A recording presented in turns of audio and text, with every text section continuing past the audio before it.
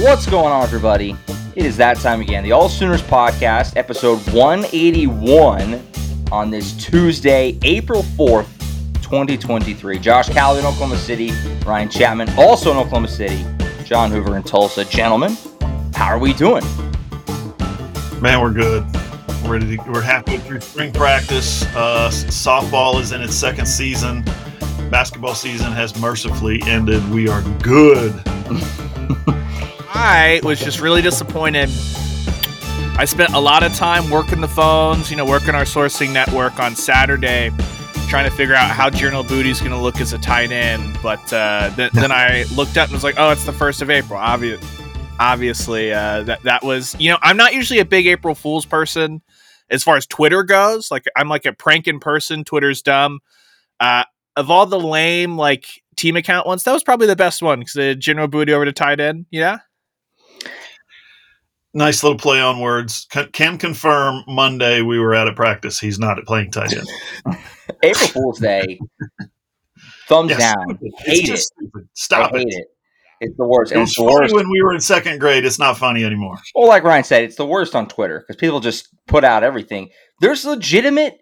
It's crazy. If you guys ever suggest this, I'm gonna shoot it down because there was legitimate news organizations that put up fake articles. Yeah, absurd to me. There was, I don't want to out anybody, but there was something I check every day during Diamond Sports season that put out this big to-do about the NCAA unveiling a physical transfer portal that players have to travel to that site and walk through it, which on itself is a funny idea, except that's the third year in a row that I've seen an organization run that version of a story. and the Onion did it not on April Fool's. So who will appreciate? Did you guys see the St. Louis Battlehawks in the XFL? Yes. Did you see that? Who they put out a big statement saying that the team was relocating to Los Angeles, and that didn't go over well. Fans were just mad. I mean, they knew it was an April Fool's joke, but they were like, "This is not funny." Yeah, joke about that. Who knew? OU fans and St. Louis Battlehawks fans can commiserate in their one day of anger about going to Los Angeles. There you go. Tough. There you go. But yeah, April Fool's Day, don't like it. We got through it. We've moved on. Vibes are high. I think, like Hoof said, the weather is fantastic. It was hot at practice yesterday. Got to wear shorts and short sleeves. It was amazing. Felt like summer. I had to break out the sun hat. Yeah, you did. You went Omaha sun hat on us, which was a good call because it was hot and sunny out there. It's pushing 90 yesterday. Good stuff. Good stuff. As the spring game starting to approach, we're kind of at the midway point-ish of spring football right now. A little bit later, we're going to recap basically what we've learned so far, what we look forward to seeing, and I guess how it feels right now through this point in the spring. But we'll get there. Let's recap what we've had in the last week since the last show. We've obviously talked to a bunch more people, a bunch more coaches, and all that good stuff. We were at practice yesterday, like I said, so we're going to recap it all for you. But let's first start with, I think, probably the biggest news of last week for OU fans. Javonte Barnes is out. We were at practice yesterday. We didn't know that before we got there. Hoove and I roll into practice. Ross Lovelace was with us as well. And he's got a big boot on his foot. And he's on a scooter. And he's not practicing, obviously. And not great if you're an Oklahoma fan. Now, we don't know the severity. DeMarco Murray chose not to give us any update yesterday, which is not shocking at all. Assistant coaches have never said anything about injuries underneath Brent Venables. But we're supposed to talk to Brent tomorrow, so we should know more details tomorrow. But without knowing the severity, how big a deal is this in your guys' mind that Javonte Barnes is missing time? And obviously we'll see if he's able to play in the spring game and whatnot, but not a great injury here if you're Oklahoma. Yeah, at the risk, before we dive too deep into it immediately, at the risk of sounding self-serving, excuse me, did we just get invited to a practice where the starting running back is wheeling himself around with his foot in a wrap, his right foot, and in front of everybody, and everybody's out there taking pictures and putting it on Twitter and writing stories about it? What world are we living in where that stuff is happening? Emeka Megwa was sitting, the other walk-on running back transfer from Washington, sitting on the bench. When you first walk into the field, you walk up the ramp and then you walk into the field. He's sitting right there next to a pair of crutches. I'm like, wow, that's weird. Chapman McCown is walking around, another walk-on running back from Norman, walking around the perimeter of the field while his teammates are going through individual drills, walking right directly 5 feet from us in the media with the cameras. I'm like, what message are they trying to convey here that, we're opening practice and you're seeing everything and transparency is our thing? I'm sorry, it hasn't been that way since I've been on the beat since probably 2006, 2005, 2006. Haven't seen that level of transparency. So that's really cool. Now, how bad is Javonte Barnes hurt? No idea. Bad enough that it's spring practice. So if you tweak something, you don't want to push it, right? I don't think he's in danger of losing his job, losing snaps, so to speak. So it appears to be on the visual side, precautionary. DeMarco said the way he answered the question was something like, Javonte, is he okay? And his initial response was, yeah, but I'll let the head coach talk about that. So he didn't seem like overly concerned. And I will say this, they were all dressed in full pads. That's for funny. whatever that's worth. Even the injured guys were out there in full pads, hobbling around on their little scooters. I don't know how he got the pads on. That's the impressive part. How did he get them on? Well, that's what the first off, you got a lot of Soul Mission guys that can help out and good teammates. Teammates help teammates. Obviously, we kind of have to couch the what does it mean for Barnes conversations, how we can get the update tomorrow from Brent Venables. So I don't think any of us really want to speculate on that just until we get the update. It's not like we're going, 24 hours, so we'll know tomorrow. But when you look past that, though, Gavin Sawchuk, a guy who wasn't here last spring and then kind of was on the back burner for most of last year as Oklahoma was, repping Eric Gray, Javonte Barnes, Marcus Major in practice in the fall. So those are the guys that were playing. More reps for him with Megwa out as well. More reps for Caleb Hicks and Dalen Smothers and Marcus Major. And so it's one of those things that as long as everyone's okay, as long as it's not a long-lasting injury, which, again, we'll find that out on Wednesday when we talk to Brent Venables, it could be something that helps the entire running back room come along a little bit faster because those guys are going to be getting more reps. In the spring game, I think those guys are going to get plenty of reps anyway because remember, the easiest thing, the thing we all have to fight is saying, hey, that lower running back on the depth chart is going to look good because that's the person that's going to be given a ton of carries in a spring game. But now we might get to see, depending on how the reps are divvied out and how long Javonte Barnes is out, you might get to see Caleb Hicks, Dalen Smothers, those guys run as the second guys off the bench for Major or Sawchuk, which could be a lot of fun just to see what those guys are up to and how close they are. Because, you remember Caleb Hicks, that's Brent Venables said when he was playing at Denton Ryan, he was the best player on the field every single week. And he's a guy that's looked incredibly comfortable from what I've seen in kind of the practice footage. He looks the part already. It's just a freshman coming in. So I'll be interested to see if that almost kickstart some of the development of those guys behind Javonte Barnes just because they're already on campus and now they're going to get more of those reps in practice. The Barnes angle, think about this, the winter football, winter workouts, right? And those coaches' stations and all the grinding that they do. That is an absolute meat grinder to have to go through. You put your body through something, especially as a young running back, young player, that you didn't know you were capable of doing physically. All right. Summer, tales are, the stories go, right? The lore is that summer's even harder. All right. So in between, you've got 15 football practices jammed into a little over a month, a little less than a month, actually. Is that right? Yeah, a little less than a month. Started in late April, finishing in started in late March, finishing in late April. So they're at a stage right now where look at the running back room. Who's got the most mileage on their tires, so to speak? Javonte Barnes kind of does, right? Yeah. So I think he carried 120 times last year, something like that. Marcus Major is an upperclassman who hasn't carried the football a lot. The rest of those guys are all young guys. You got a guy who's experienced in Barnes and Sawchuk, right? Then you've got three true freshmen coming in. One's a walk-on, who are looking for playing time, trying to get as many snaps as they can. So I asked DeMarco that question yesterday. Is this kind of a perfect scenario where you've got a lot of young guys who have experience but don't have a lot of tread on the tires, or haven't worn off a lot of tread on the tires. And he said, yeah, it's a great situation. So there's that. The other thing I wanted to mention about the running backs was Jeff Lebby wants to use them in the passing game. The quarterbacks were doing this rollout drill. They had all five quarterbacks. They were doing the same drill where they would take the snap, fake the RPO one way, look over here to the left, take off running, and throw it into the corner of the end zone. The guy catching the football was Marcus Major, and he was making some unbelievable catches. Then they switched it around, switched sides of the field, and what they were doing was they were flexing a running back out to the right. They were bringing him in motion next to the quarterback, and then the running back would flare out, and go depending on what the defense was doing, depending on the coach who was standing there coaching them, which was Jeff Lebby at the time.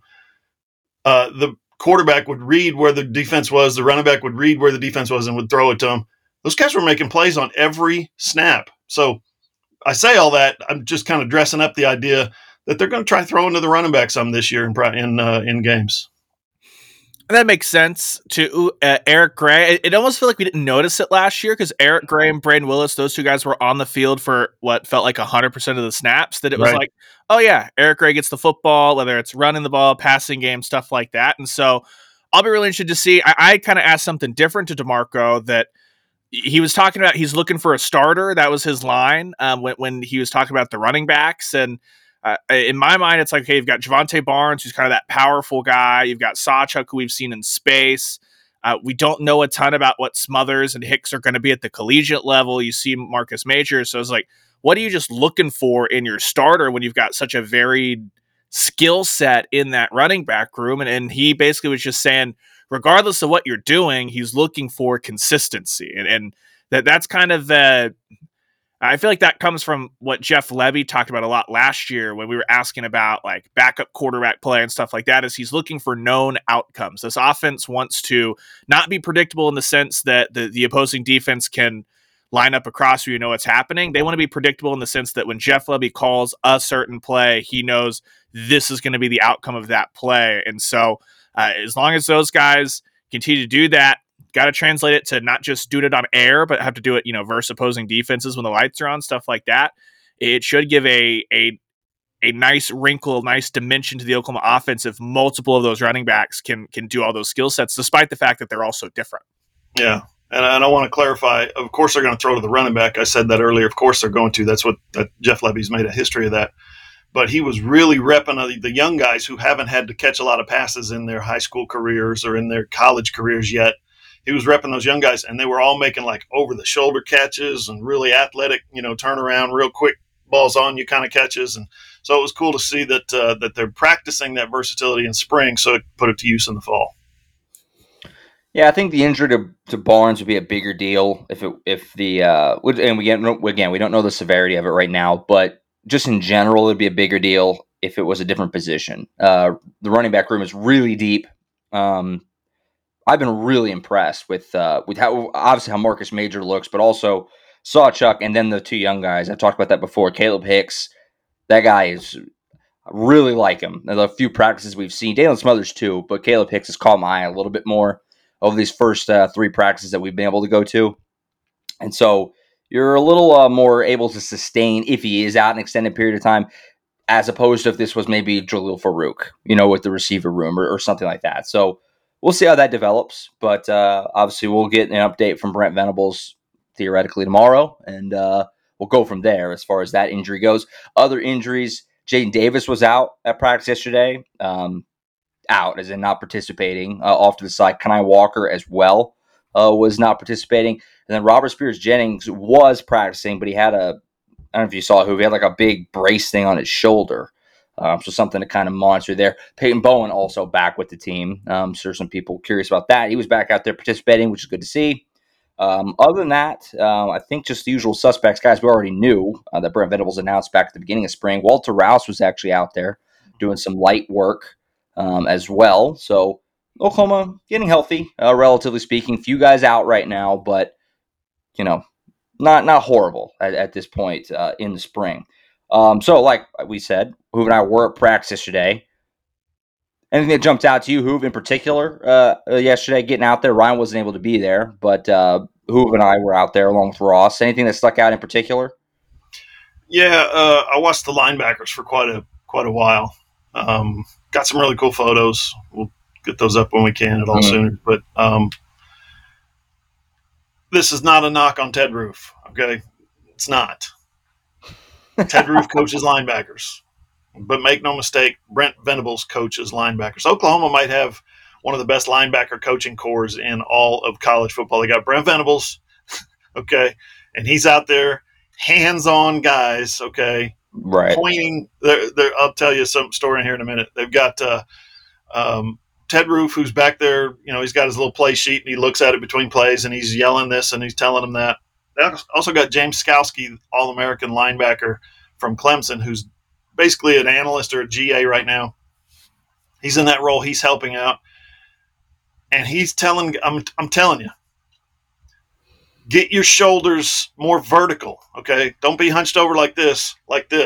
And he's not talking about in your stance. He's talking about right before you strike somebody. If you get your shoulders less vertical, okay, get hunched over. I mean, he is into the fine details of where your elbow needs to be before you hit somebody, or before here comes a throw over the middle, your feet should be pointed this direction instead of this direction. It's unbelievable how absolutely what attention to detail they have. And here's an example. Here's a perfect example. They got these little cones out there, right? And I mean, they're like this tall, the little bitty cones, 6 inches, 7 inches cones. Venables is standing next to one. There's a drill going on in front of him. He turns around and looks. He looks down at the cone. He bends over. He picks the cone up and moves it. And I don't think he moved it more than a half an inch in any direction. I'm not sure he moved it either way. I think he just picked it up just to pick it up. He's got this constant stream of perfection going on in his mind. I noticed that, and I'm like, he didn't even do anything with that cone. He just bent over and picked it up and put it right back down where it was. You know what I mean? It's like, right. And he was pointing it to a guy. I want you to be right here, right here. And he kept pointing and pointing. I must have taken like 20 photos. He was pointing down at the ground. Come stand right here, right here. Like you do with your dog when you're doing your dog training. Here, right, heel, right here. And then he bends over and picks up the cone and puts it down. I'm like, he's got something going on where he's trying to impart to these guys details to the finest point absolutely matter. Yeah, and wasn't at practice, but was there for the post-practice interviews and talked to Deshaun McCullough. I have a big story that we ran this morning on AllSooners. That's already up there. But that's one of the things he talked about is that when Brent Venables is coaching you and he has that attention to detail, it really relays, oh, you have to be on top of every single little thing in this defense. And I think that's been an adjustment for some of the guys. Like you think back to last year, the big kerfuffle that was made about Danny Stutzman going on the podcast on the Prairie and talking about Brent Venables yelling at him for, no, you're taking one too many steps or less steps or whatever. And I think that as Stutzman's gotten more serious about Venables' defense, and I think that you saw that's why he kept getting better and better as the year went on last year, because he was on top of those little things. And so now imagine Stutzman, who we know is a big personality, right? But all we've seen of him is he's the vocal leader of that defense. I can't imagine what shift, or I'm curious to see, what kind of shift maybe in the meeting room and the film room is going to come from the guy that personality-wise could be considered, the jokester, but he's the one going, no.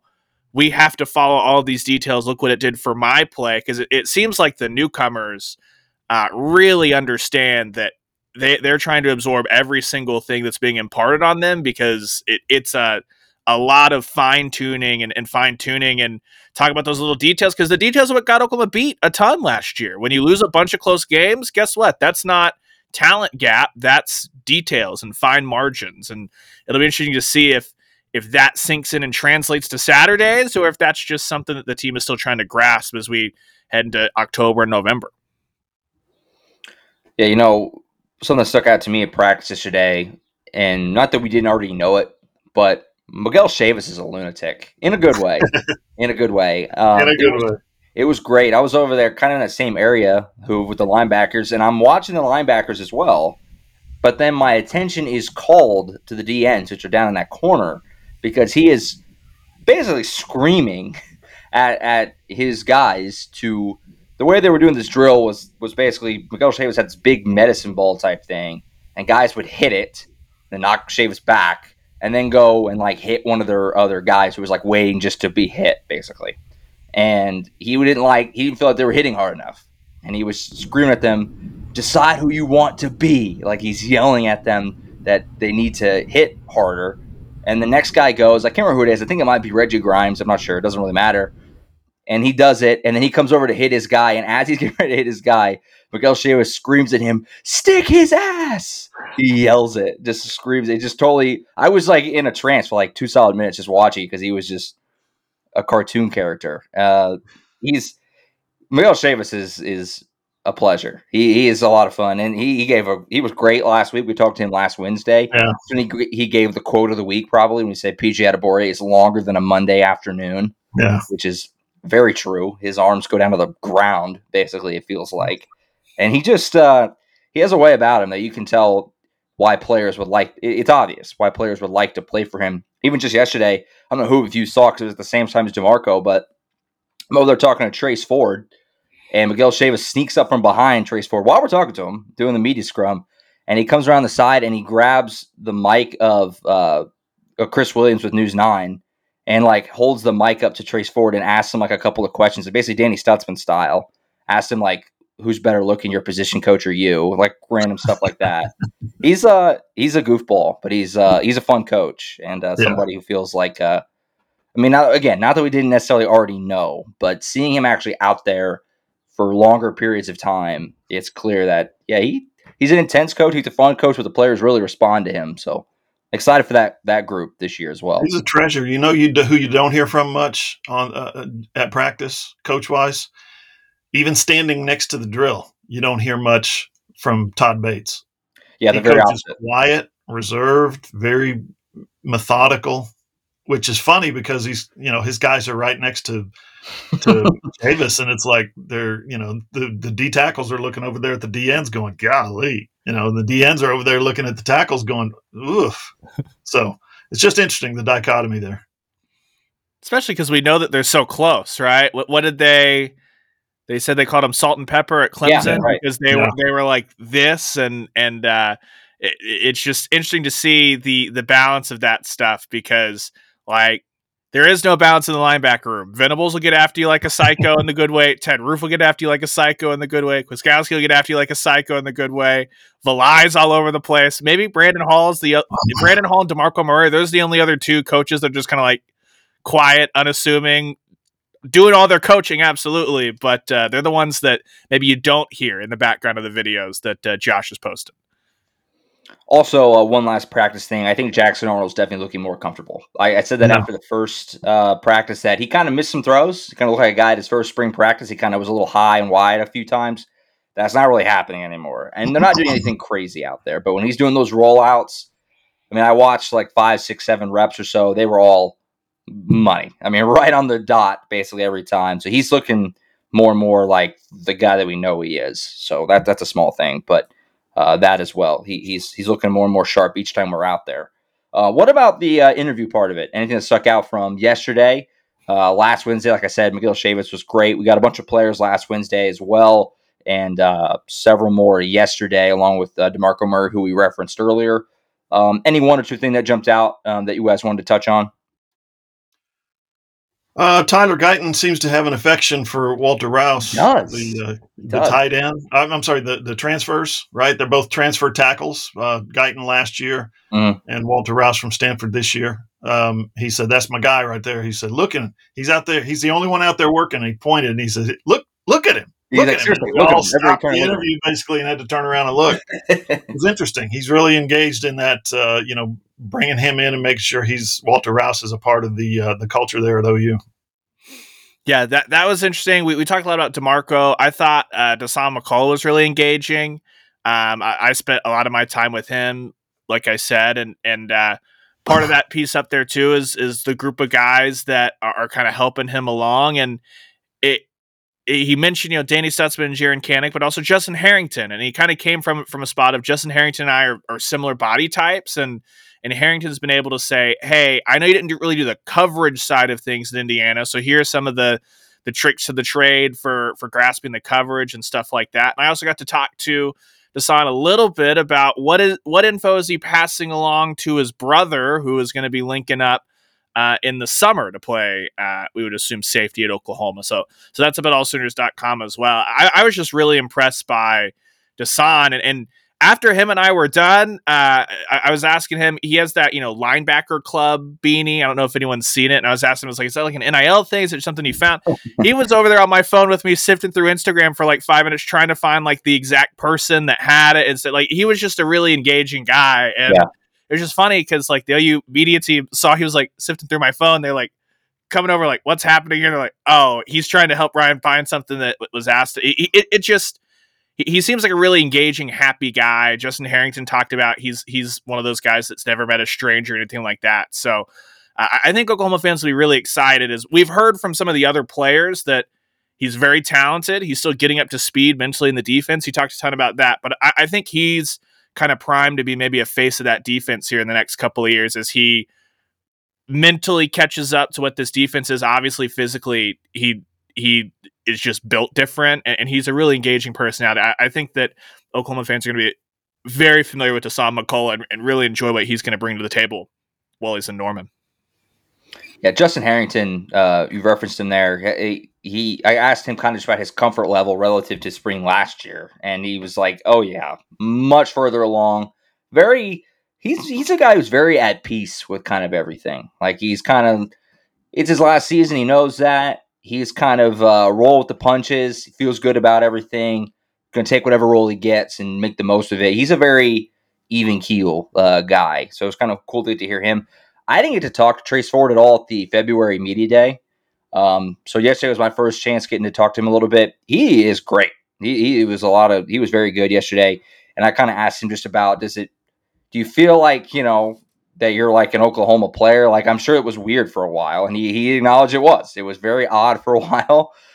He's like, but I'm settled in now. It doesn't feel weird at all anymore. It feels like I've slipped right in. I'm right at home, all that good stuff. So that's good to hear if you're an Oklahoma fan, because he's going to be a guy that, a lot is expected of, certainly this year. The one last thing for me, last week, talking to LV Bunkley Shelton, who I don't think we'd ever talked to before, caught up with him for a few minutes, and it was interesting because he chose not to. I can't remember who asked him about last season. He chose not to talk about it. He is like, I don't really want to talk about last season. Basically, it's like clearly not thrilled with the fact that he didn't really ever play. But then he talked about how close he is with J.J. Hester and how happy he is that Angelo Anthony's around. And kind of just, that feels like kind of the holy trinity right there of those three guys. Like, probably only one of them is going to have a big role, if any of them, those three dudes. And they're all close, apparently, and they all have to compete for it. And that's kind of like a little interesting thing there. It's like Oklahoma needs like one of those guys to step up, but probably really aren't going to have much of use for more than one. Because you have Farouk and Stoops, Gibson, Anderson, Gavin Freeman fits in there. But the one of those three could kind of step up, that'd be huge. So like it's kind of a little transfer competition of those three of like, who's going to be the guy there? Kind of interesting. Leave it to Hoove to ask the jerk question in the group, right? I asked Tyler Guyton.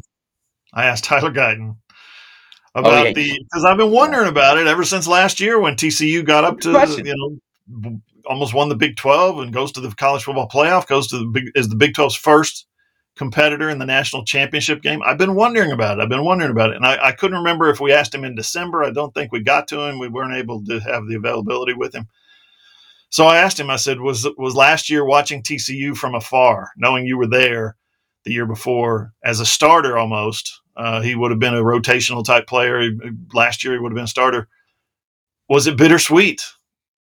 And he said, yeah, it was absolutely bittersweet. He said, but I love my team. I love my guys. Those are my guys. I root for them. I pull for them. He looked at my camera and he said, I love y'all. He was talking about he went to the game. He went to the national championship game and rooted on TCU. So that was just really cool. He got a chance to kind of express what TCU and his teammates meant to him and what that time meant to him. So in the end, I'm glad I asked that question because I don't think he had actually gotten a chance to talk about it before publicly. Kind of the weird world of college sports that we're in now, right? That you've got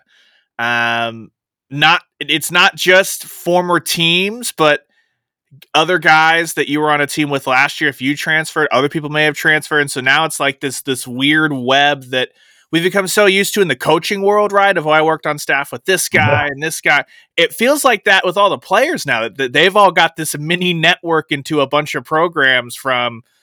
If they're a transfer, their old program, their old teammate, like there might be 2 or 3 degrees of, I'm keeping tabs on 4 different teams this year just because I like the guys that are there. So it's kind of an interesting window into how those relationships are kind of transforming and maybe is why we should cherish when you have very chippy rivalry games because everyone else is so kind of buddy and copacetic because everybody's been around the block a little bit.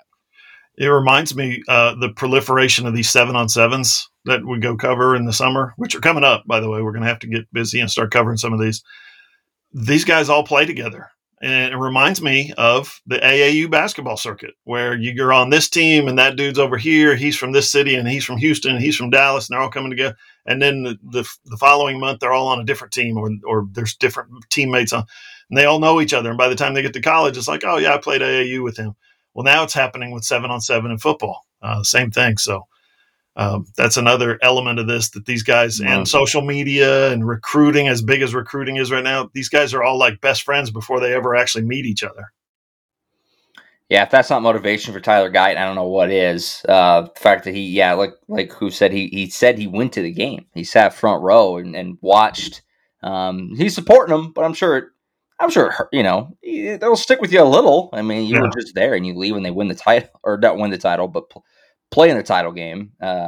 Didn't come close to winning. I wasn't over there because I was with McCullough while he was going. Was there a follow-up of thoughts on Georgia and how you have to block guys like that if you want to win a national title? You're going to be playing against Georgia possibly in a couple of years. Yeah. What were your thoughts on that massacre? Yeah.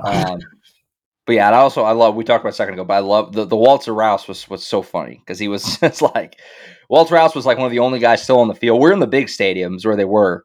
And so we're out on the actual Owen Field, and Walter Rouse is out there by himself doing some stuff, and Tyler Guyton's just like, look at him, seriously, look at him, and he's like looking at everybody like, no, look at him. Like it was like a father with a son, like, look at my kid, look at him, he's making me so proud. It was just really funny because it was like the Paul Rudd meme almost, like, look at us. Well, especially because Rouse is a 5th-year senior, so it's not like a young guy out there. Right. It was just really, the way he said it was really funny. They clearly have a nice little chemistry there, and we'll see. That's presumably Oklahoma's 2 starting tackles, so good to see if you're an Oklahoma fan. All right, we're going to take a timeout. Like I said, halfway point of spring ball essentially here. What have we learned so far? What are the best positions, things like that? We'll dive into that next as well as recap Pro Day, which was last week in Norman. We got to see all the guys. Ryan and I were both there. We talked to a bunch of dudes as well. What stuck out? Who won Pro Day? We'll talk about that next as well right here on the AllSooners Podcast. Hey, it's John Hoover from my friends at Trade Pros. Spring's right around the corner, and you're going to need to make sure your air conditioning system is running right. So right now, through the end of March, Trade Pros is offering a $25 spring tune-up. Now, that's a $100 value, but this month only, $25.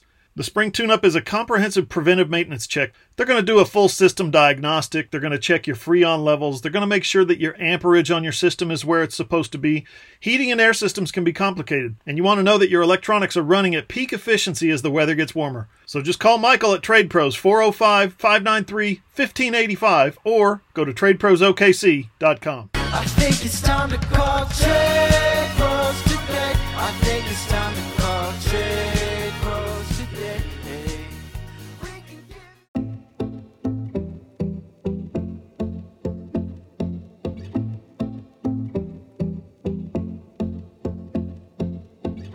On Twitter, you can follow AllSooners at @all_Sooners. Ryan's at _Ryan Chapman. Who's at John E. Hoover.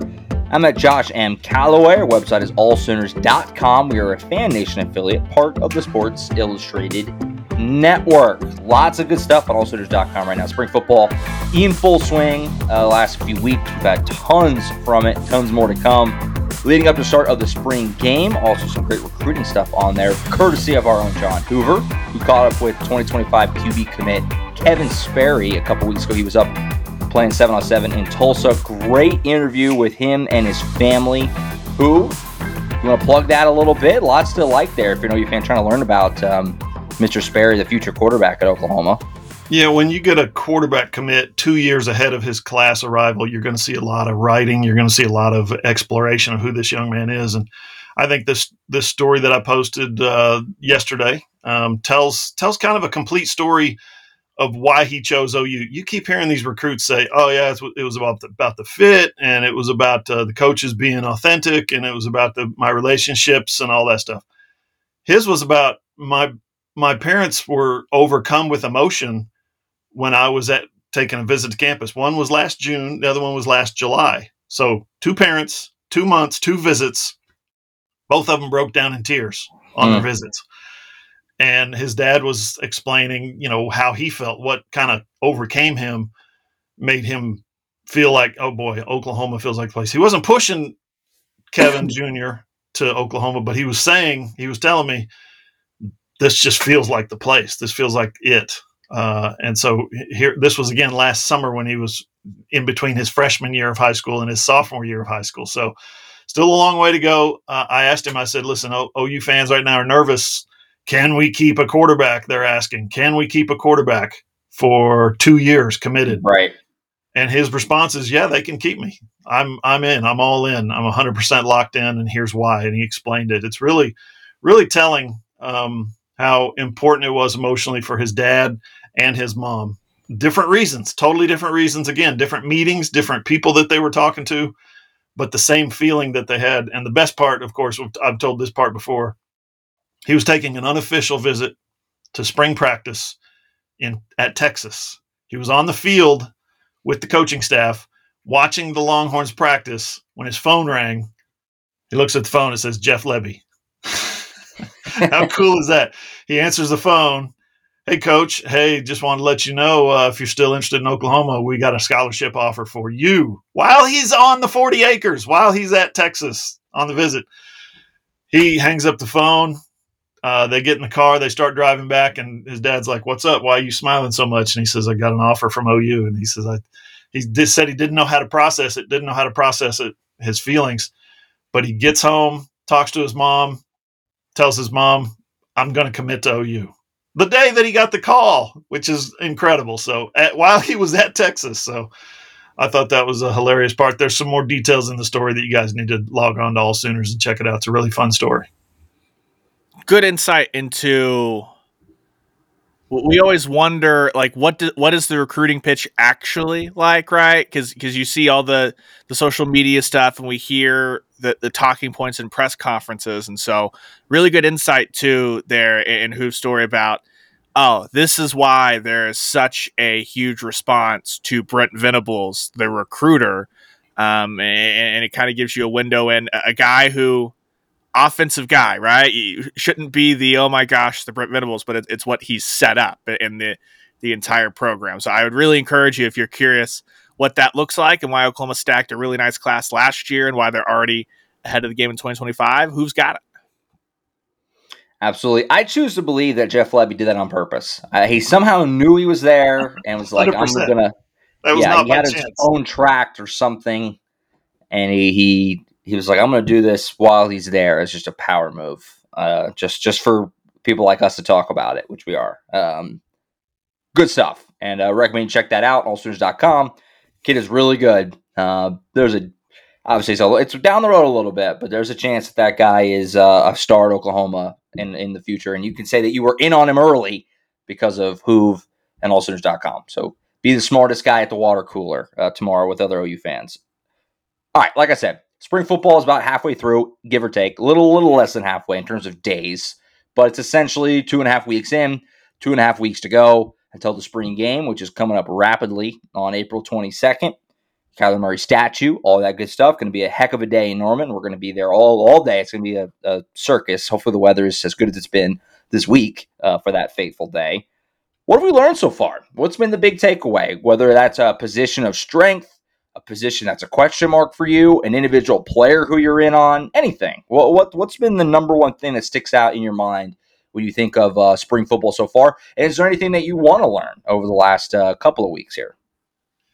I'm going to take the low-hanging fruit. The position that I've been most impressed with is the linebackers have come a long way, or seem to have come a long way. We don't see them in games. They're not out there trying to tackle Kansas State running backs or Iowa State quarterbacks or anything like that, right? That's later. We'll figure that out later. But right now, the linebackers look like the most improved position. Mm. The best position to me looks like the defensive backs. Those guys, I was watching real close yesterday. Reggie Pearson, for instance, took a wrong step and realized in the moment before that, it was a drop drill. They were dropping in coverage, and then you break on the ball wherever the quarterback's shoulders lean a certain way. He breaks in that direction, and then the coach throws the ball and he reaches up and catches it. While he was in the break, he realized he had taken a wrong step, and he started kind of admonishing himself. But then, and then the coach throws the ball and is yelling at him while the ball's in the air, and he makes this tiptoe grab with one hand to catch. Okay, snags the ball out of the air, jogs right in front of me, and goes, "Yeah, but that was a sweet catch, though, Coach." That's great. I mean, he knew. He was like, "Oh man, what are you doing? Come on!" And then he caught the ball. He's like, "Oh yeah, but Coach, that was a sweet catch."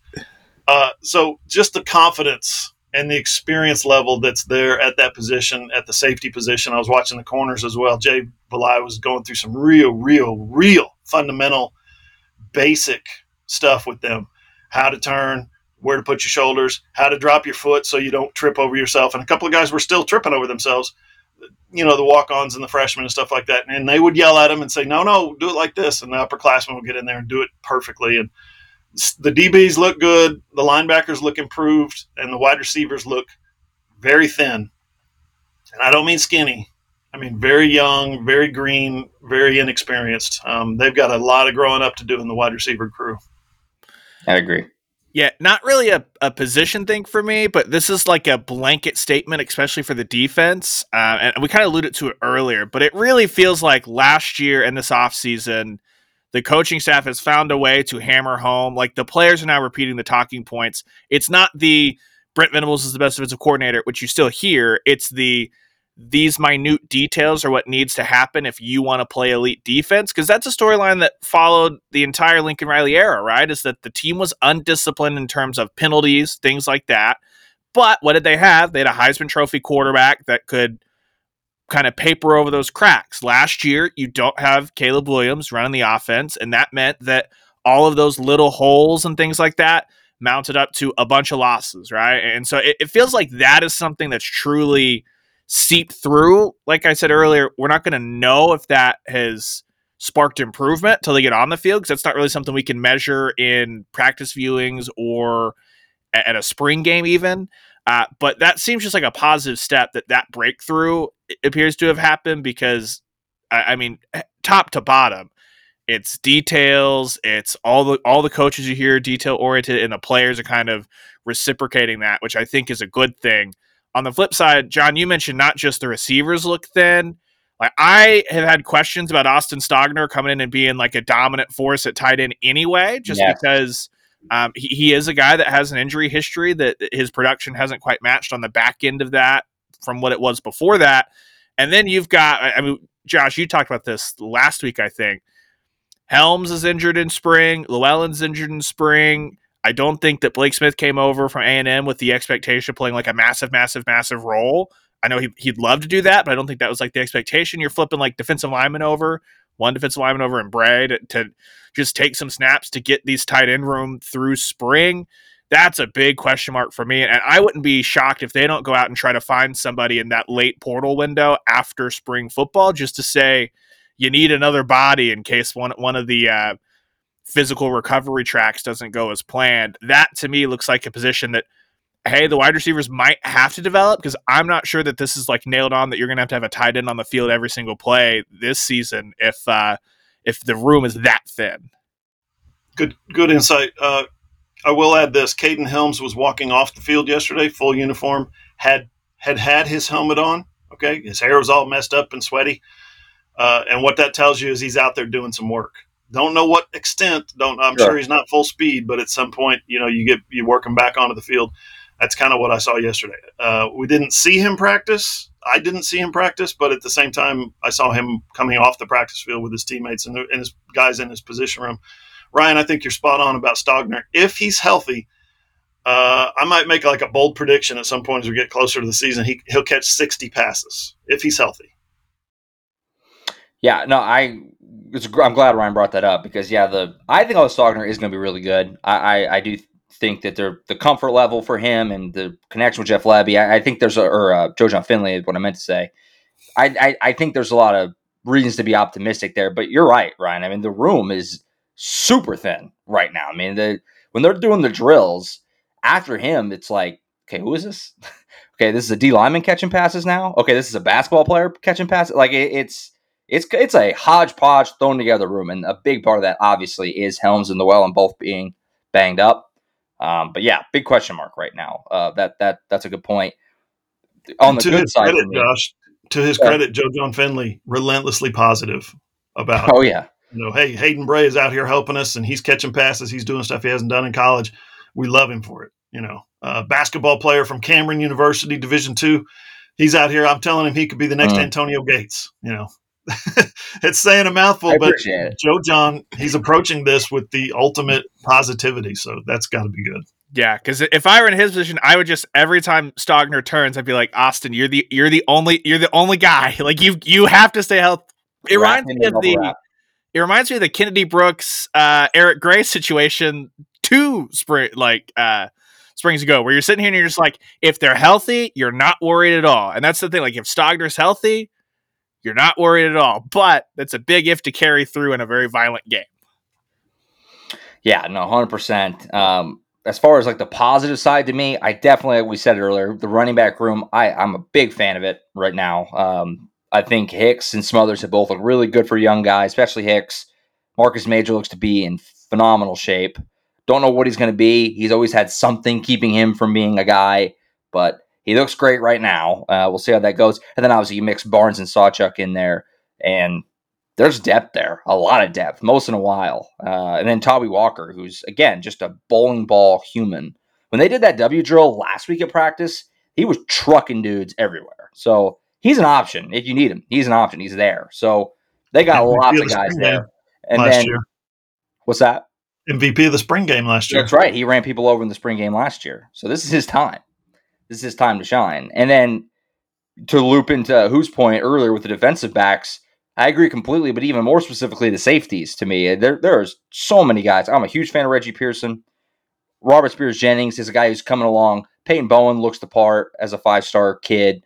Key Lawrence, Billy Bowman. I mean, they got just guys on guys that are options back there. So I think that Brandon Hall's unit is really good. Lots of options there. With safety, the question is, how can you keep that guy off the field?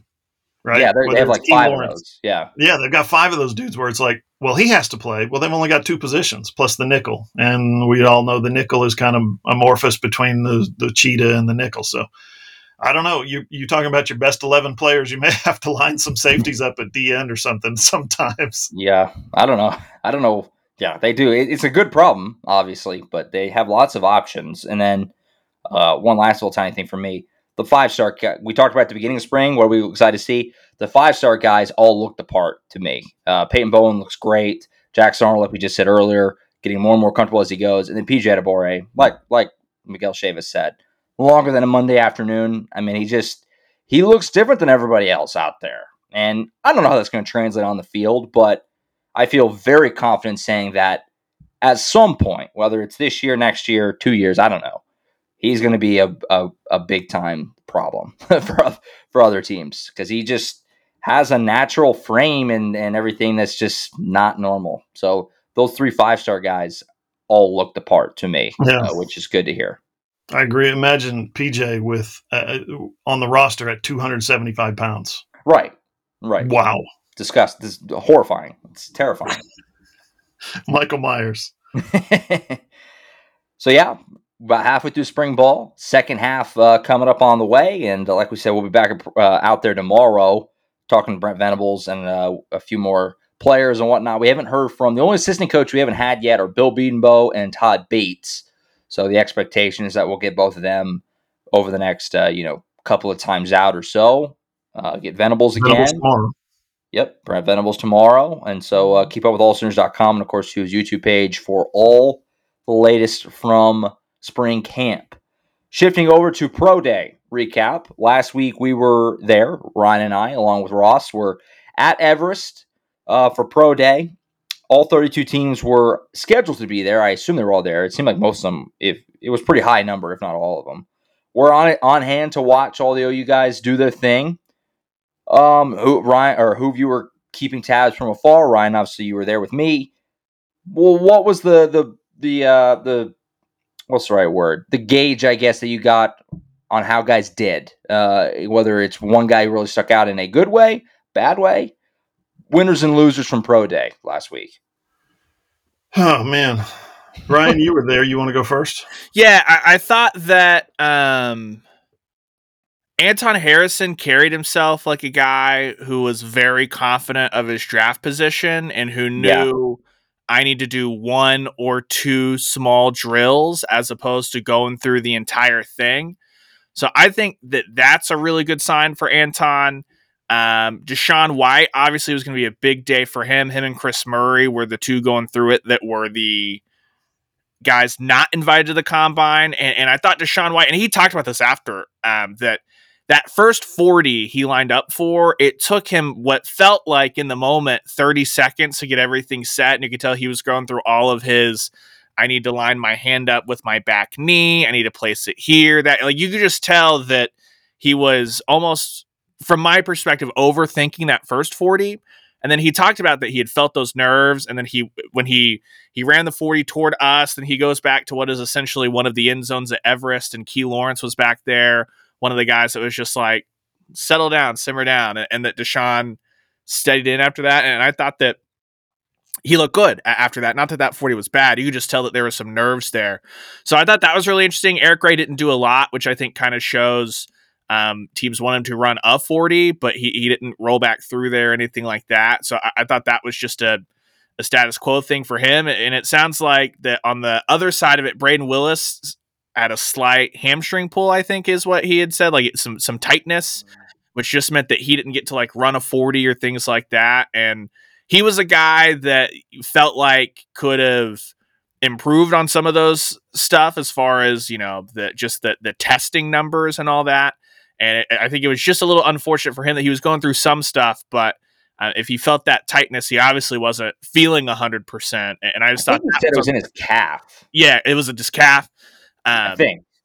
Yeah, I think that's just a little unfortunate for him because he's one of those guys that when they go through the blocking drills and stuff like that, you can tell, like all the scouts will put out, you can tell what guys actually were asked to block in college and what guys just had to learn how to do it for the drills and stuff. And Willis is one of those guys that actually can do it. And so I thought that I don't know if that's a negative. It's just it's an injury. It happens, but it feels like Braden Willis had just an unfortunate situation where he really could have maybe improved on some of his combine stuff, and I'm not sure he got the chance to do that with some injury, minor injury concerns.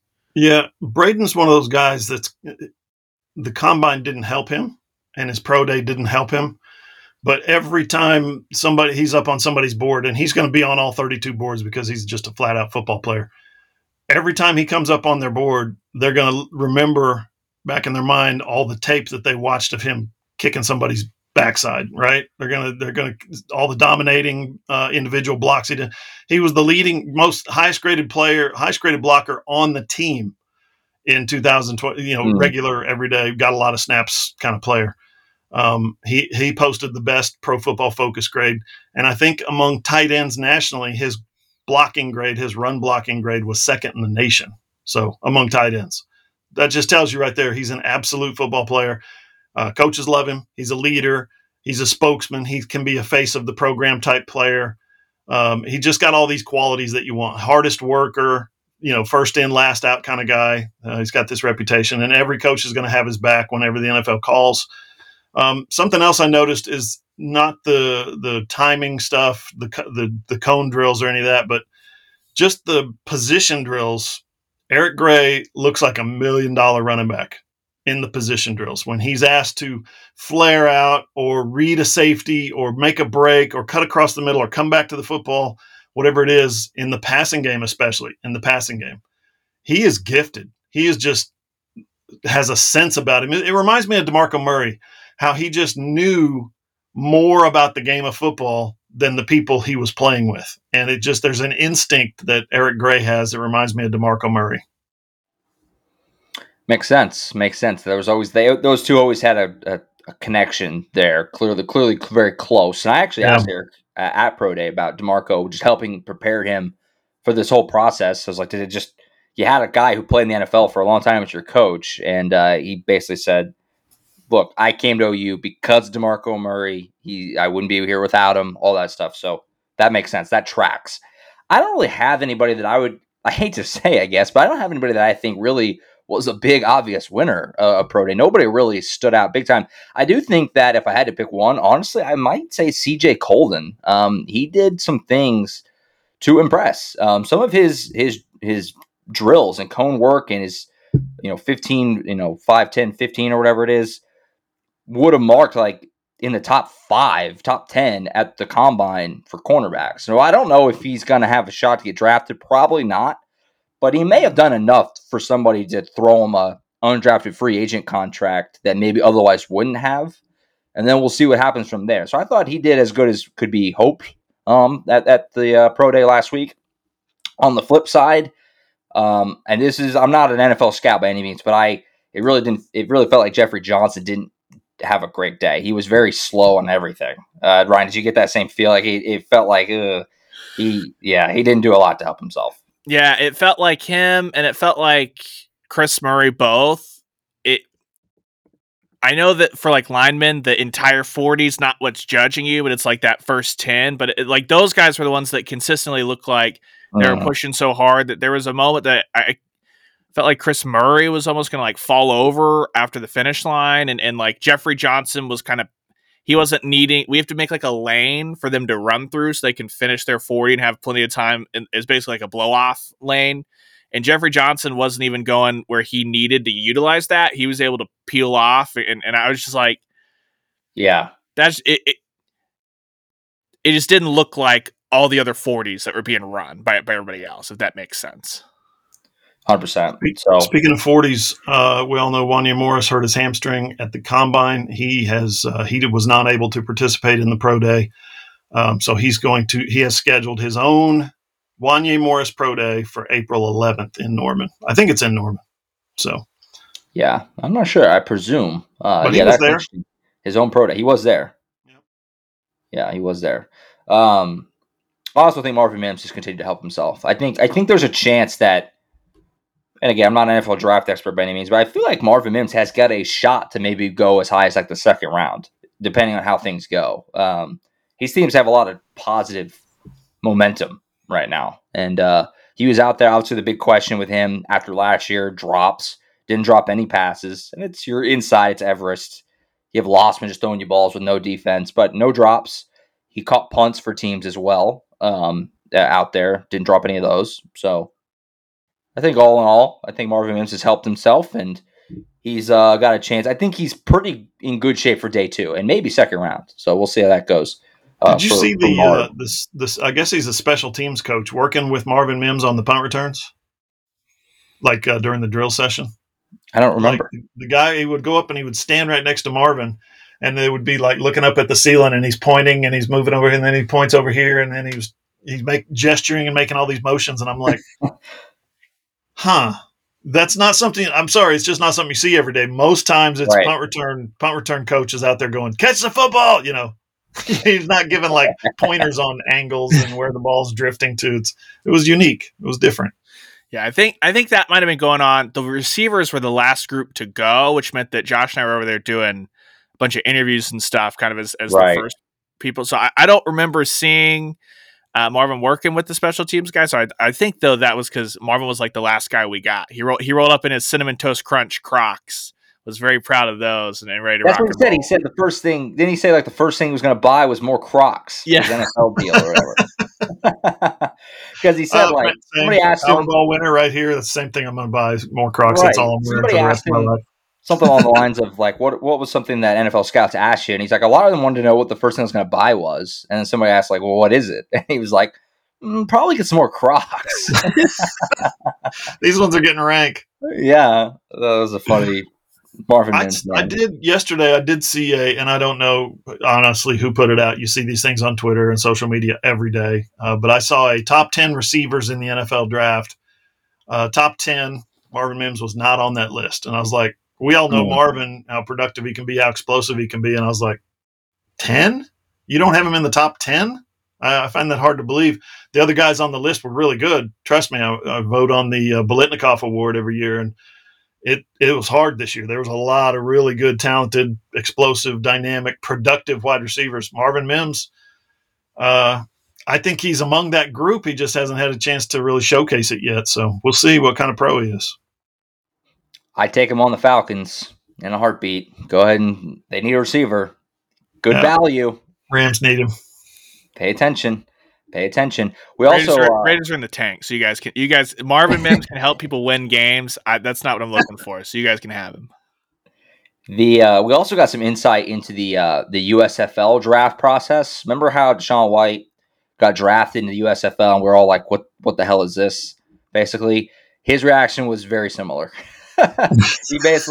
He said he like got out of a workout and like got called like, "You've been drafted by the USFL," and he didn't. He's like, "I didn't even know I was in the pool to be drafted by the USFL." So that filled in some dots. Because remember at the time we were like, did he have to declare for it? How does that work? No, they just said, "Hey, this is happening," and he was like, "Cool."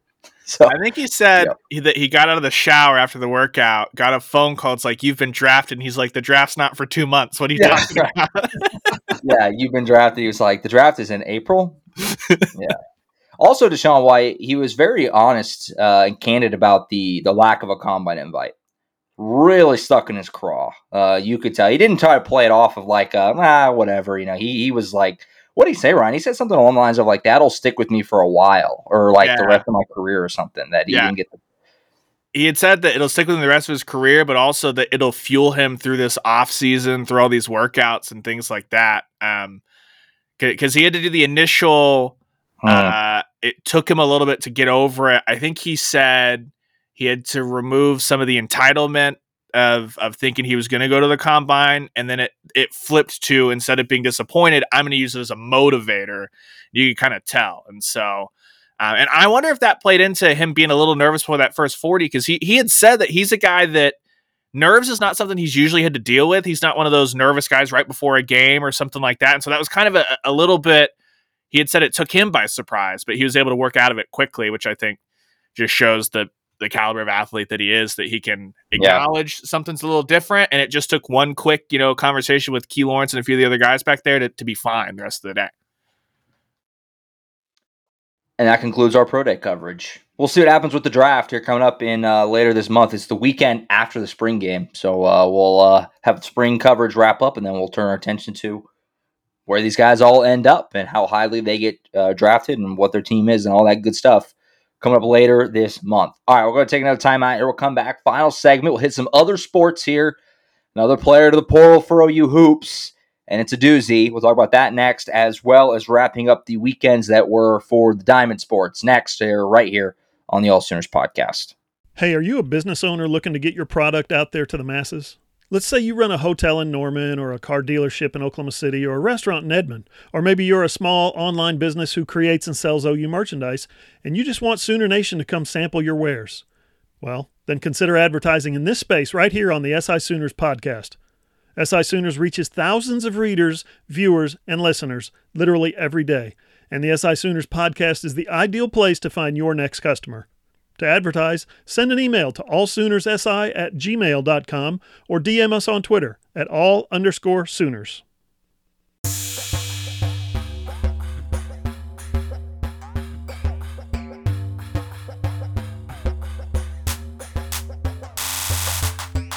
Final segment of the AllSooners Podcast, episode 181. Get some other sports here on the way out. Send you on your way. into the rest of your week. When we do Tuesdays, I can't really say weekend. Tuesday is too far away. So rest of your week, I'll have to say here as another Tuesday pod for us. By the time I get this uploaded to YouTube, it will be the weekend. It takes several hours to get the video versions up. So shout out him for grinding to get the videos up. I don't know. Why does it take so long? Do you have a theory? I don't know. I cleared off my hard drive. It's like half full now. And so that's not it. That used to be it, but that's not it now. I don't know. Something about my hard drive needs to be like repurposed or reconfigured or parsed or so, whatever the terminology is that computer people use. I need to basically clean my hard drive up, I think. And I might try that today before I start uploading. Well, what you guys don't know is that on days we record the podcast, Hoove tries to start turning the video around and gets that thing exported. It really ties him down on the laptop front. So that typewriter over his left shoulder is actually what he writes all of his copy on, usually on Wednesdays, as he has to pull that down off the shelf and he starts writing all of his copy and then pops it in later. So that's the real magic that you're missing when Hoove is doing the Lord's work to turn around this video for our YouTube audience. That's actually like a 1954 model Underwood. Funny story behind that. My wife's grandfather won it on The Price is Right in like 1955. Nice.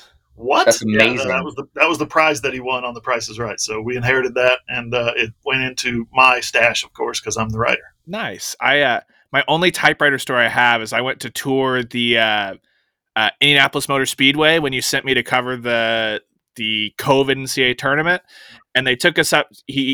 Our tour guide knew I was a writer, so he took me up to like the writer's perch, and he's like, "So this is the same perch that was here back in the day, and writers used to have to bring a brick with them because they would have to have their typewriter. They'd carry their typewriter in a suitcase and the brick, and then once they were done with copy, they'd have to set it down and put the brick on top of it, so that every time the cars flew by, all of their copy didn't just fly below to the oh my god, to the audience below." And I was like, "Dear God, thank you for computers, thank you for laptops. That sounds like a disaster."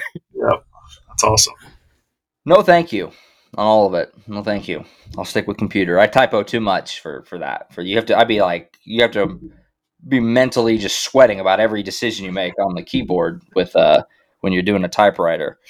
All right, other sports here. Last night was the national championship game for college basketball. One shining moment. Amazing. Just so good. So good. The NCAA tournament is just sports perfection. UConn won the title last night. Jim Nantz made me cry a little because he said goodbye, and that was very, very sad. Before, though, that we got to the actual end of the season, had another player hit the portal for Oklahoma. Per reports, he hasn't announced it officially yet, but obviously reliable places have reported it, that Jalen Hill is looking for a new place to play next year.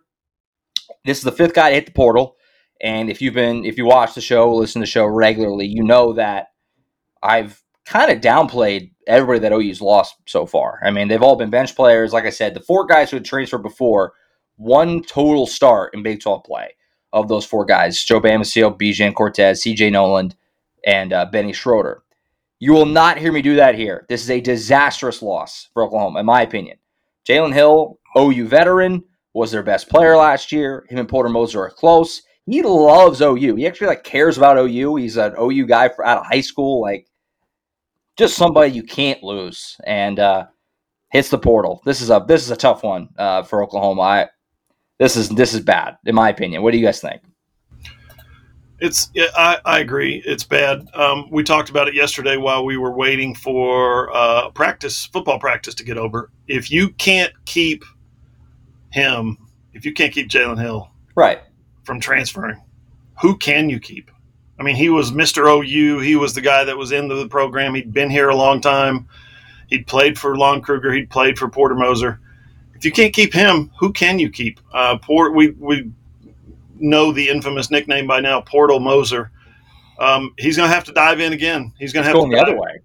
The Portal Moser nicknames are coming the other way. Everybody leaves. Exactly. That's a good point. But Jalen Hill, tell me you guys didn't think that he was capable of a lot more this year. 9.7 points, 5.8 rebounds per game. Porter talked a lot about his defense, how I don't know if he switched his mentality to more of a defensive stopper, but I don't know. I was expecting 14, 15 points a game out of him this year, and he was under 10. So big loss. Don't get me wrong, big loss, because he's one of those guys that, hey, Porter Moser says over and over, we're trying to build a culture, we're trying to establish a culture, we're trying to lay a foundation. There goes a foundational guy. He's gone, or he wants to be gone. He hasn't officially left yet, but if he leaves through the portal, as all indications are, that hurts. Yeah, and he's a guy, too, that remember the first couple of Big 12 games, it was like Sherfield and Hill were the scorers. You were like, okay, if they could just get a third guy online, they might be able to figure something out. And then as the Big 12 slate wore on, Jalen Hill kind of came back down a little bit. He popped up again, had that huge performance against Alabama. But the thing that's going to hurt on this one, too, is so yesterday we saw CJ Nolan exit the portal. Where is he going? St. Louis. So, right, that's a conversation we had a lot this offseason with football, right? Of, okay, but if you're losing guys to Texas State, stuff like that, are you actually getting better by freeing that roster spot up to bring in someone that is a Power 5 player? What I've been told, like the early interest on Jalen Hill is about half of the Big 12 conference is in on him. And that tells you that's why this is a big, like he is a guy that can fit into teams that are good, right?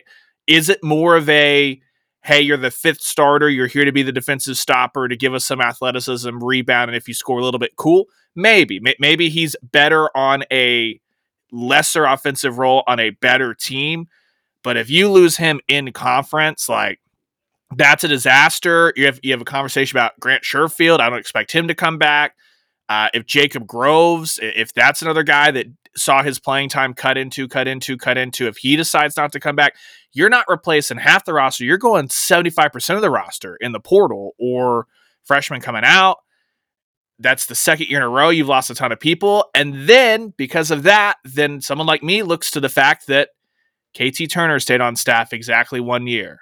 David Patrick stayed on staff exactly 1 year and then took the Sacramento State head coaching job. That's not like a glamorous, you know what I mean? You lost Brady, the assistant, before the season even started. It seems like a trend that people would rather leave Norman than stay and build, which can't be the trend if you're selling yourself as a guy that you want a team that wants to grow old together, all that crap, which Porter struggled with the transfer portal leaving. And I think that's going to become a very real storyline. I think those are questions Porter's going to have to answer, because this isn't just took the job, no one's on the roster, you got to take everybody in, it is what it is. You are now having guys that have worked with you for a year, or guys that have worked with you for 2 years leave. Yeah, this is a time for self-reflection for Porter to look within himself, look at the man in the mirror, and say, "What? Okay, maybe it's not all of them, maybe it's me." And I'm not casting aspersions or saying he's doing anything wrong. I'm just saying he needs to look at the way he's running his operation and saying, why are all these guys leaving, coaches and players? I see this Jalen Hill leaving as a potential. If he gets in the right place, he'll have some opportunities, but potential. Remember Brady Manick goes to North Carolina, and we're all like, what the heck is Brady Manick going to North Carolina for? So he can go to the freaking Final Four. That's what he's going to North Carolina for. Play a big has role. The potential to do that if he lands in the right spot.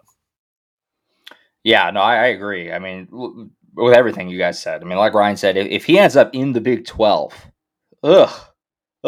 coming to Lloyd Noble next year, and like that's rough. And like I said, the four guys before, I really didn't, not trying to even spin zone, I really didn't bother me for Oklahoma. You need open spots. Those guys weren't big impact players, but Jalen Hill is a guy that you hope to have back as your veteran leader, a starter, certainly, obviously, great on defense, captain type of guy, very mature. Major ouch. Because those two guys felt close. Porter talked all the time how much he loved Jalen Hill. For 2 full years, basically, he talked about how much he loved Jalen Hill. And he leaves anyway. Rough. And all indications are Jacob Groves is going to leave too. And if that happens, Grant Sherfield, why on earth would he come back? Why would he stay? And so at that point, you basically have no players. I mean, you just don't have a team. You have Uzan and Owa and Godwin are the only guys back. Outside of Northweather and Yaya Kita, guys who we never saw last year. Did you take Sherfield accepting all those like all-star invites and the 3-point contest invite for Final Four weekend as like I'm trying to show myself off for some sort of pro aspirations? Because that's how I took that. I guess. Yeah, it was kind of strange. I didn't know. It doesn't seem like guys who come back usually do those things. Right. I mean, I think at least. I don't know. Interesting to track. You're not going to win a ton of games in this conference with 2 sophomores and 2 freshmen and Sam Godwin as your starting 5. And that would be the starting 5 next year of current guys signed or on the roster. Most simply put, Oklahoma is just not in a position to have this much turnover and expect to do anything. And I know it can happen. Kansas State had a lot of turnover last year going into Tang's first year, and look what they just did. So it's not impossible, but yeah, it's very, very, very slim right now for Oklahoma. I don't know what they're going to do. They feel like they're in a really rough spot right now. Correct me if I'm wrong, but most of Porter's success at Loyola was because of older teams, established teams, seniors, guys like that. He hasn't even begun to have that opportunity at Oklahoma yet. Yeah, he hasn't begun to have that opportunity, and the records weren't great at Loyola. It wasn't like he was churning out 30 wins a year, whether it was young or old, and the Final Four run only came when the team was older. Like, it was a true growth process, peak, and then obviously he took that success at Loyola and was able to make another tournament run pretty much immediately turn around, right? But there's no, like, the trend at Oklahoma is worse. You're like 95% dead right now, and you go to 100% if you lose Milo Suzon or Ortega Oa. But if Milo Suzon portal sometime in the near future, don't even play next year. Just take a year to not even have a program and completely reset, because it is over if you lose Milo Suzon. So that's where attention turns now as they move forward. Rough right now for that team. On a much more positive note, softball swept Texas. They did what we all thought they would do. When they play good teams, they're only ever really in danger of losing when they just overlook somebody. If they're dialed in, they're not going to lose. That just doesn't happen.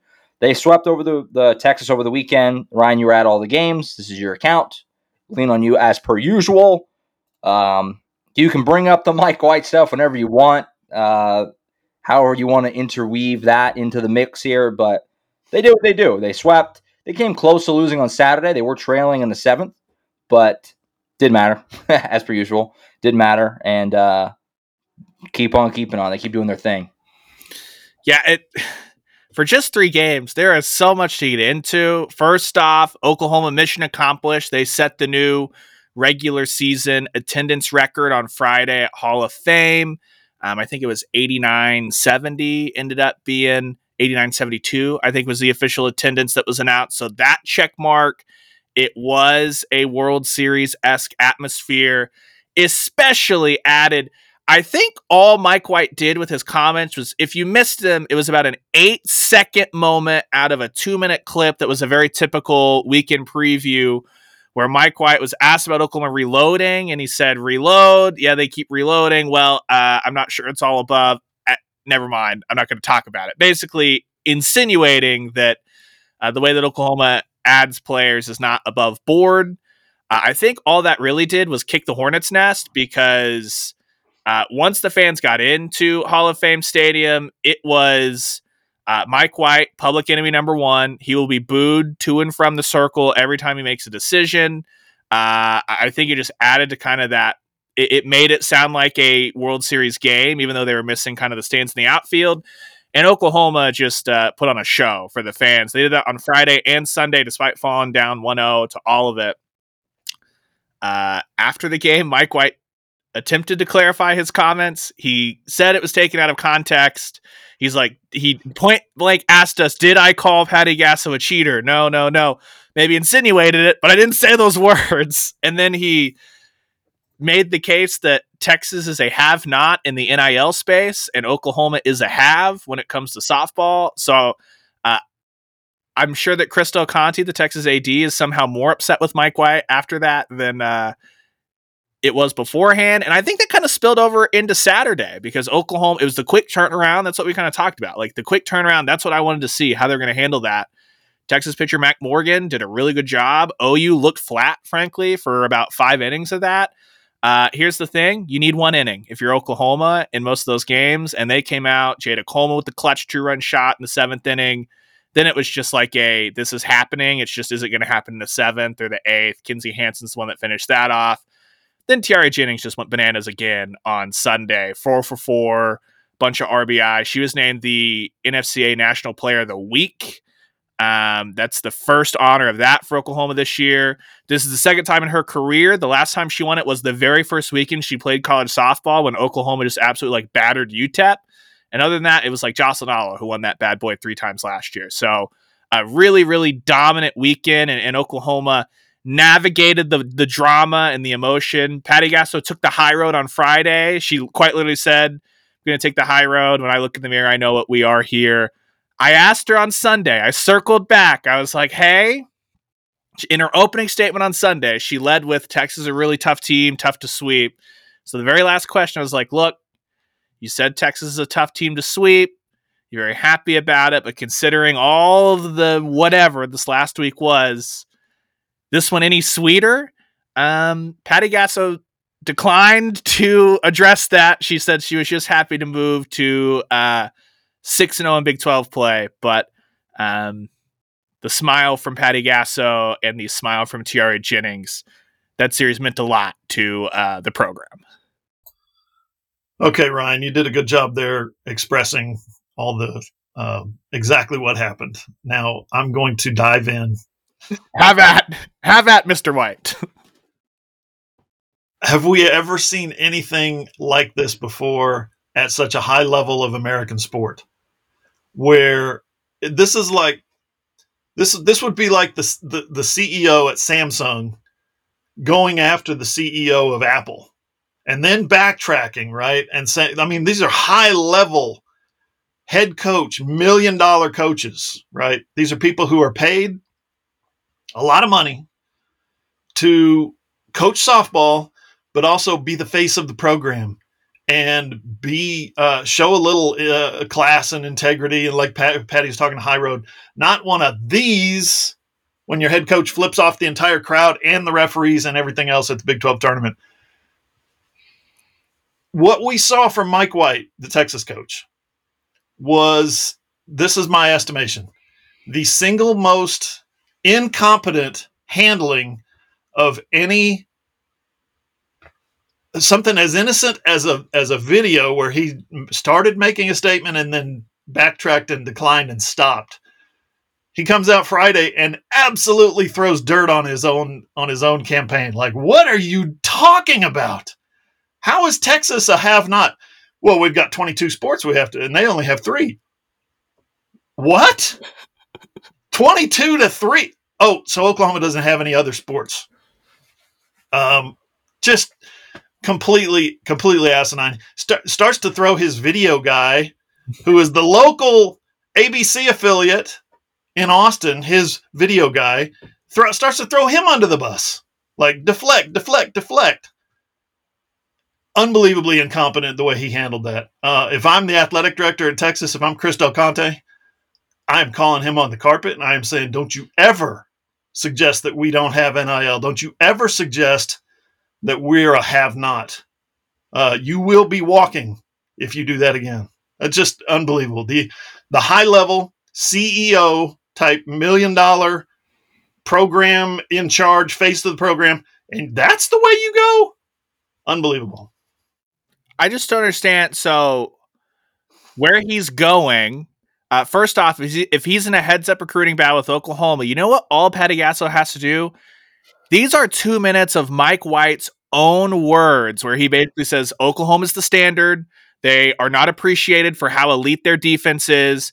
They are what everyone's chasing in the sports. They are the have. We are the have-nots. Patty Gasso works hard at NIL. So if you're Patty Gasso, you're like, okay, like you've heard my pitch. That's Mike White's pitch. Mike White's pitch is to come here because we've got it sorted and they can't figure it out. A&M, who we know is very active in NIL, they were aggressive on the coaching scene. They're up and coming a little bit. They took 1 of 2 off a really good Tennessee team this last weekend. Everyone in the SEC is going, yes, Mike White. Yes, Mike White. Keep saying dumb crap like that. We're going to recruit off of this. So that's incredible. He reminds me of he's a good talker as far as like, he's engaging, and while he has these moments, like in the press conference, I'm like, that's not a guy that would probably flip off an umpire against Oklahoma State at the Big 12. Like, he's a pretty engaging guy. But he has the same press conference sense as Tom Herman, which is sticking his foot in his mouth over and over and over again. He's just a more talented communicator as far as like actual putting words together, as opposed to having like a really long pause when asked if he has any all Big 12 caliber players, then saying some. Like it's that energy. It's Tom Herman energy, but he talks a lot more. The thing about, did I call her a cheater? You saw the video. Did I call her a cheater anywhere in there? Insinuated it, maybe. Whatever. Dude. So dumb to say That's that. the single dumbest thing I've ever heard a coach say in a press conference. You're from down under, right? You're from Australia, right? They speak English in Australia. That's the native language. What the hell language are you speaking where you think, I didn't call her a cheater, I just insinuated a cheater? Where you think that's two different things. What is wrong with you? Unbelievable.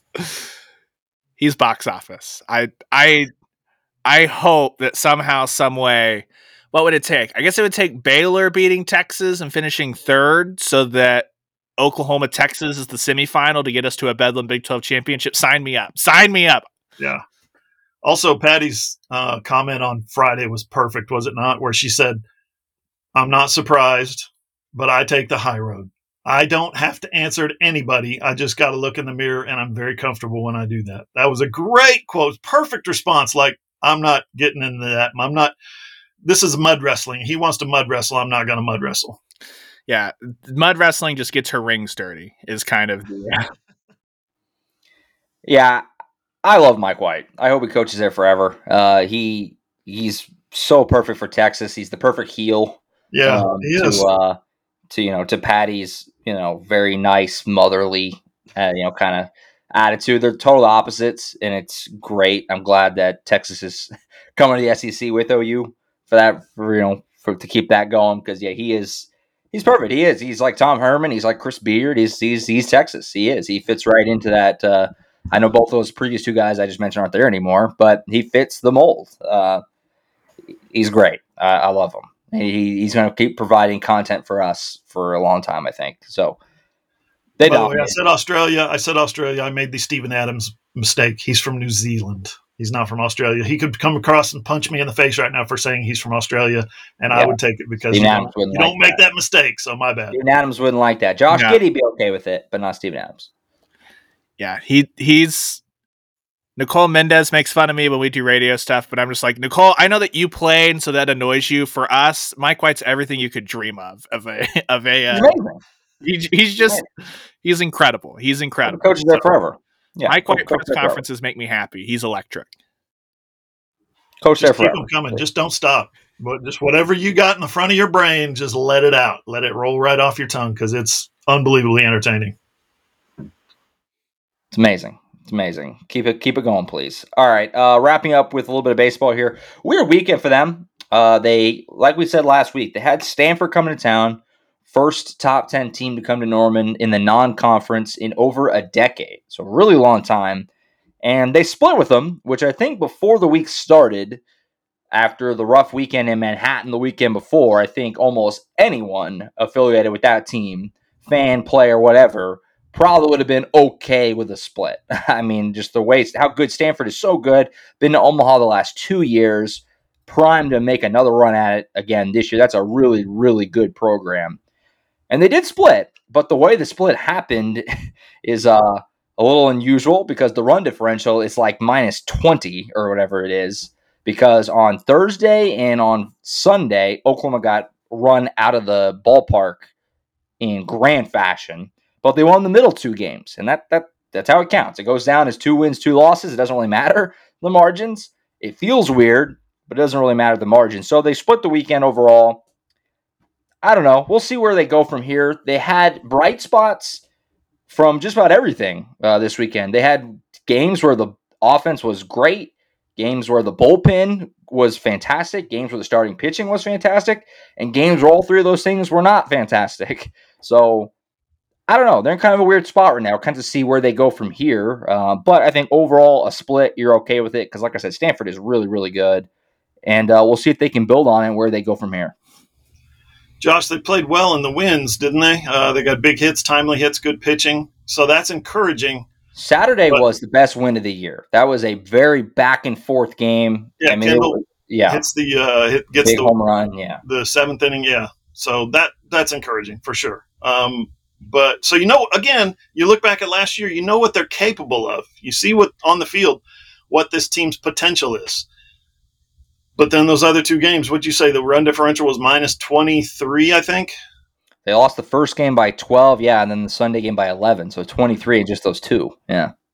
Man, I don't know. Long way to go for this team. Long way, and that's what Skip said. That was one of his comments. There's still, there's a long way to go in this season. So he's encouraged by the good stuff. Do you, at this point in the season, do you get the vibe that he's more encouraged that like aspects of the game have shown that they can be positive? Like the offense has shown at times it can be really good. The pitching has shown at times and just hasn't been put all together? Or is he more frustrated that you've shown what you can do, but no one seems to be able to really find that consistency to let them motor through? Like it feels like the TCU series is really the TCU series in that weekend down. Was it in Frisco that they? Yeah. Frisco weekend they won 2 there. Yeah, I think Skip overall is always kind of an optimistic. This kind of the way he kind of approaches it. I think the thing that is the most encouraging right now for Oklahoma is that the players they've stayed optimistic. They've stayed positive through the rough stretch there. And obviously, and he talked about it after the game on Friday. I was talking to Skip, and he was talking about how the day before they were getting their brains beat in. That's how Skip classified it in a way that only he can on Thursday. And he said, even though that was going on, everybody was still up on the dugout, still encouraging each other, still rooting, still fighting, even though they're down by 1 million runs, still battling. They came back on Friday ready to go at it again. And they won on Friday, obviously. And Braxton Douthit was fantastic in that game. So I think that's the encouraging part. But, you're going to have to find a little more consistency. And this is a big week here. Oral Roberts tonight in Tulsa. They're good. Oral Roberts is good. They're 20-9 this year, and they're undefeated in conference so far. Still early, but undefeated in conference. That's a tough game, and they got to go to Waco this week. Big 12 is very unforgiving. The schedule for this team right now is kind of similar to basketball. We joked about in basketball how there's no easy games anywhere in the Big 12, and then OU finally steps out of Big 12 play and has to play Alabama. That's kind of what baseball is doing because there's no easy weekends, and they step out and they play Stanford, who is a top 10 team. And then later they step out again. They play Gonzaga, who's a perennial tournament team as well. So there's not any easy weekends. Any weekend that you can win the series is a good weekend. So finding a way to just scratch across wins, and we'll see where they go. They're a weird team. They're a weird team. They are. They've had high highs and some low lows, and we'll see where they go from here. But I don't know. You take the split, I guess. That's how you feel right now. We'll reevaluate. It's a week-to-week feel right now with that team. All right. Any last things? Gymnastics in the championships? Yeah, they're in the championship semifinals next weekend. So then they advance in that. And they'll be in the 4 on the floor, which is almost as cool a nickname as the Final Four. It's actually a cooler nickname, I think, than the Final Four. The 4 teams left on the floor. The 4 on the floor. I got to give it. That is really good, but the Frozen 4. Frozen 4 is the best. That's so good. Yeah, so good. Yeah, it hard to top that. We need to backdoor OU hockey into out of club level and into where they can compete to make it to the Frozen 4. The Frozen 4. It's always like Minnesota, Duluth, and like all these. Yeah. It's like only like 3 states that have hockey good enough to like get that far. It's like Wisconsin, Michigan, and Minnesota. They just dominate. Yeah, I don't know anything about hockey, like the rules and stuff, but happy to learn it to go for the Frozen 4. How do I shoot hockey? That sounds impossible. I don't know if I want to. Have you seen? There's like holes in the glass for like still photographers. You have to like you pull the plexiglass back and you shoot. And then when they like get near you on the boards, you have to like pull your camera out and like cover it up so that there's a hole in the board. It's insane. That's horrifying. No thanks. I spend a lot of time on TikTok watching hockey photographers that like post videos of them just like shooting the game. I was like, this is an insane proposition. Yeah, no thank you. No thank you. The football guys and basketball guys almost running me over once a game is enough action for me. I don't need that. All right.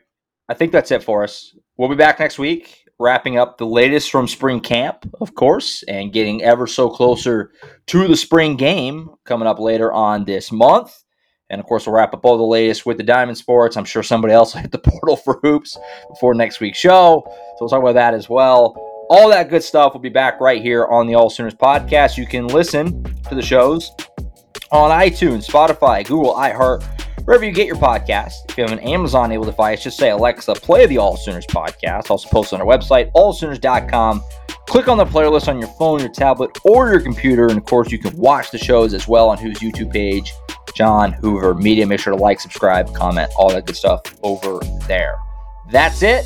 We'll be back next week. For Ryan Chapman and John Hoover, I'm Josh Callaway. We'll catch you guys next time.